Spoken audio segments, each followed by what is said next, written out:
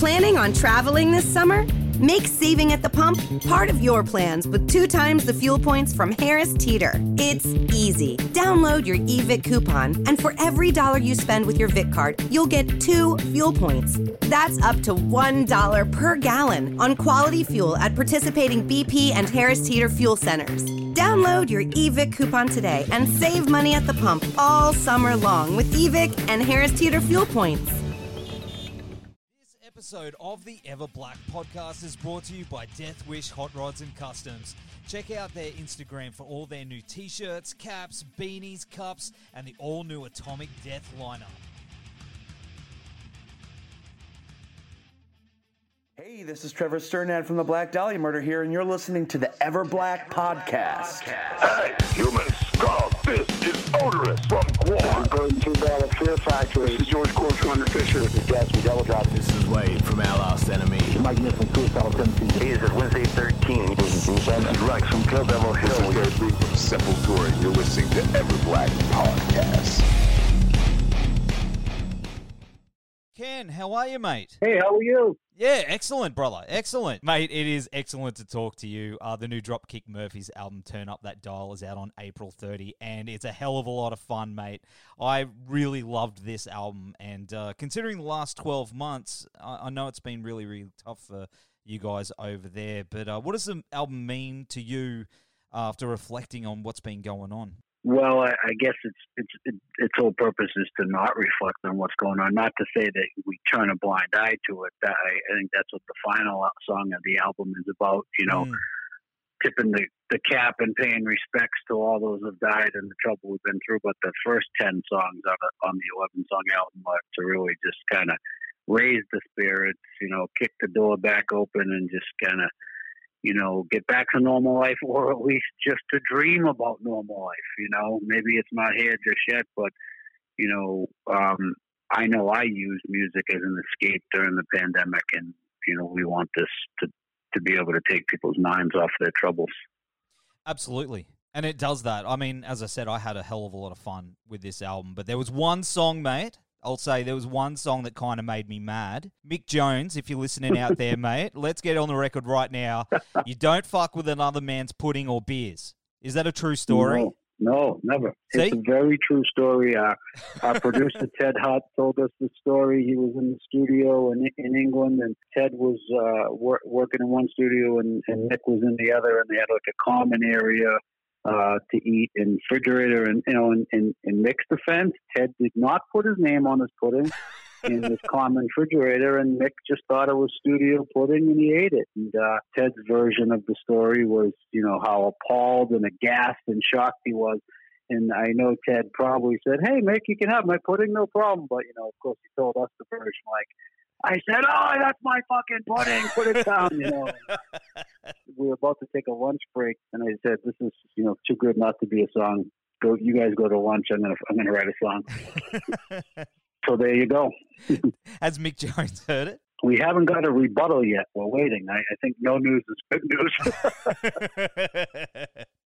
Mate, it's awesome.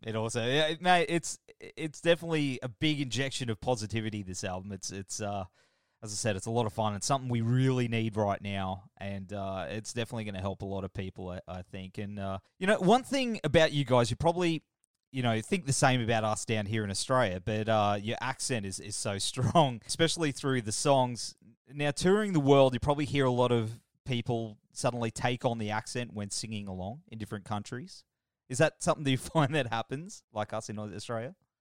Occasionally you hear that a little, but yeah, I think that usually the majority drowns out the accents, you know. It's funny, though, the Boston accent and the Australian accent, when the early days when we'd be on tour and we'd be down the south in America, you know, you go into a little coffee shop and an old lady would be like, "Man, y'all talk funny. Where y'all from, Australia?"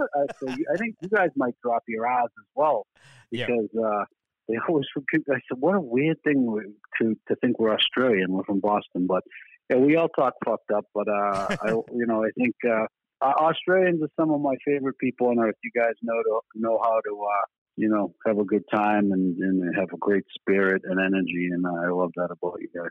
Except Newcastle. Fuck Newcastle. Indeed, my friend. Indeed. But I've been there twice, and I've been there twice and had 2 altercations. Everywhere else in Australia, it's my favorite place on earth. So I don't know what it is about me and Newcastle people, but I'm 0 for 2. Oh, mate, don't worry about them.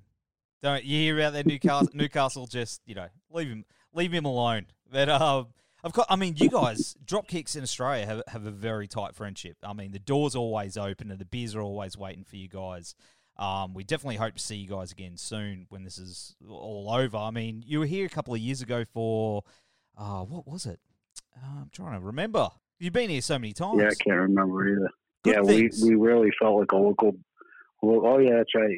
Yeah. We felt, we had, our manager was from Australia for 10 plus years. We had a lot of people from Australia working for us that would even just fly over for a U.S. tour, and people would say, "What the hell are you hiring Australians? You don't hire Americans?" We say, "Yeah, because they get a much better fucking attitude than you miserable Americans." So there you go.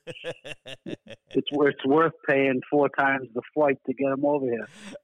So, but no, we love Australia, and we've been coming there since 1999, so it's been a long time. And it is a very, very long time. And as I said, we love seeing you guys. It's always a good time. But, another thing is I'm shipping up to Boston made such a massive impact down here as well. I think it was used in a theme for the football on TV. Yeah, it was used for the AFL, and we were honored to have it.